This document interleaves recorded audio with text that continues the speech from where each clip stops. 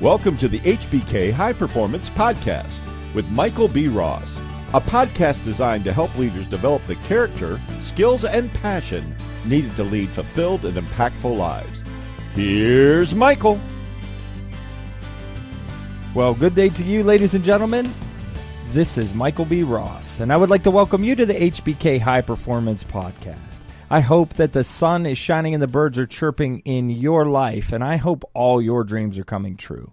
Before we get started today, as I always like to mention, if you hear one good thought, one good phrase, one good quote, or one good idea from this podcast today, I would like to ask you to put that thought, phrase, idea, or quote into absolute immediate action.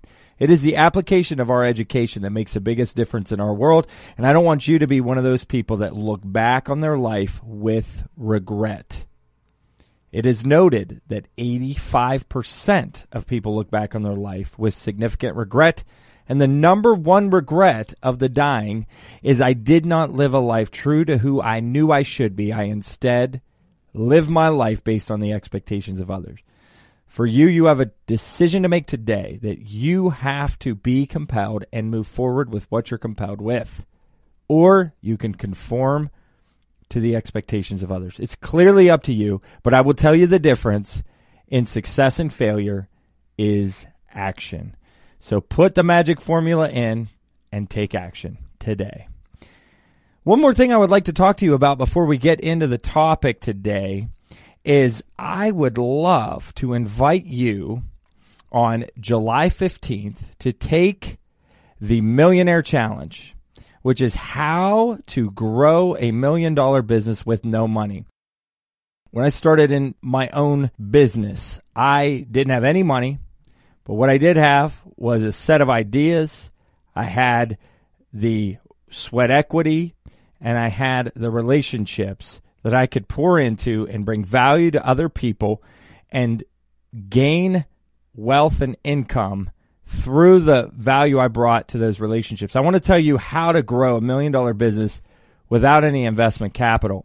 If you do have investment capital, these ideas will work for you as well.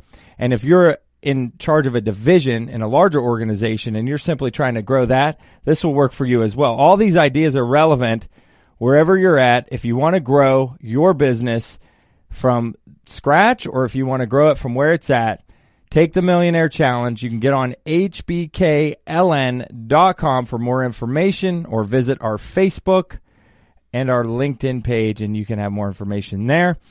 If you would like even more information, email info@hbkln.com, and we look forward to having you on the Millionaire Challenge, where we can pour into your life and let you take those ideas and grow it exponentially. Okay, so today we are going to talk about encouraging opinions, not conformity. Encouraging opinions and not conformity. One of the most frustrating things about leadership is trying to get ideas from other people on the team who see things a little bit better than you because they're in the trenches, and you can't get great feedback or opinions from them. So I want to talk to you about 3 ways that you can encourage opinions and not conformity. Oftentimes when a leader's in a room, people look at them as the be-all, end-all, the know-all, and they simply do not share their opinions, even though they may know better. They don't share their opinions for fear that it may be rejected or that they're not as smart as the leader themselves, and that the leader is put in a position to make sure that they can answer all the questions and have all the answers. But here's the thing about leadership is you're not put in a position of leadership in order to answer all the questions and know all the answers. You're put in a position of leadership in order to gather all the answers and to answer all the questions. So there are other people on your team who can answer questions and give better solutions than you can, but the difficulty sometimes is getting the answers that you need. So I want to talk to you about how to do that today, and also tell you some things that are causing difficulty for leaders out there right now when it comes to this. And the first one that is causing some difficulty for people today when it comes to conformity is that most people are non-confrontational. So they don't want to share their opinions because they're non-confrontational. In fact, 90% of people avoid confrontation at all costs. And so when someone thinks they're sharing an opinion that could be contrary to the opinion of someone else, they typically become reticent because they do not want to upset the apple cart and create confrontation. So keep that in mind as you're gathering people's opinions, that simple fear of confrontation can keep you from having great ideas. So best thing you can do as a leader, as you will hear me say over and over and over again, leadership is about putting other people in the best position to succeed, is how can I alleviate people's pressure to feeling like they're going to be put in a conflict situation if they share their genuine opinion. Another thing that you're going to run into when it comes to people sharing their opinion is they have a poor self-image, meaning that they think that the ideas that they have wouldn't be as good as someone else. As I mentioned earlier, people think that when it comes to the leader, but this even has to do with their peers. That someone could have a great idea that is hidden inside of them and only them, and if they do share it, it could be $1 million idea for your organization. All they got to do is share it.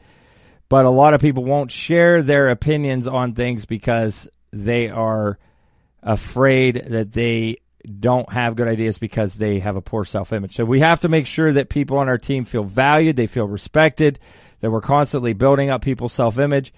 As Tony Robbins says, growth in business is 80% psychology and 20% strategy. I believe that wholeheartedly, that it is our psychology that affects our physiology, which affects our growth. We have to make sure that our psychology is in the right place, and we have to put other people on our teams in the right position to have the right frame of mind, the right psychology. So remember that. So 3 effective strategies to get people to share their opinions and to create a workplace culture where all employees can share their honest thoughts. Number 1 is this: solicit opinions in advance. Even before team members meet to talk about issues, leaders should ask their opinions and thoughts either through private conversation, one-on-one, you can do that.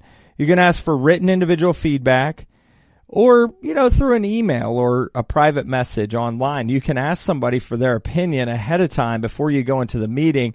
That way they have something valuable to share, and then you can ask them to share it in front of the group in a respectful way where they won't feel threatened. So that's number 1, is solicit opinions in advance. Number 2 is lay out all the options. So leaders often make decisions behind closed doors, but there are times when the leader is not the primary expert and a team decision-making process becomes crucial. And it shouldn't be overlooked. There are some things you can't answer by yourself simply because as a leader, you do not have all the experience in the process that you're making decisions for. So you've got to lay out and make sure that all the options are out on the table. And I think it's really nice if you're in a meeting with a group of people, if you just say ahead of time, hey, no option is off the table right now. In fact, when we're dealing with this situation, maybe we can even take some things away that we're doing right now that aren't working. If a process is just ample, you may want to look at completely revamping it so it's extraordinary.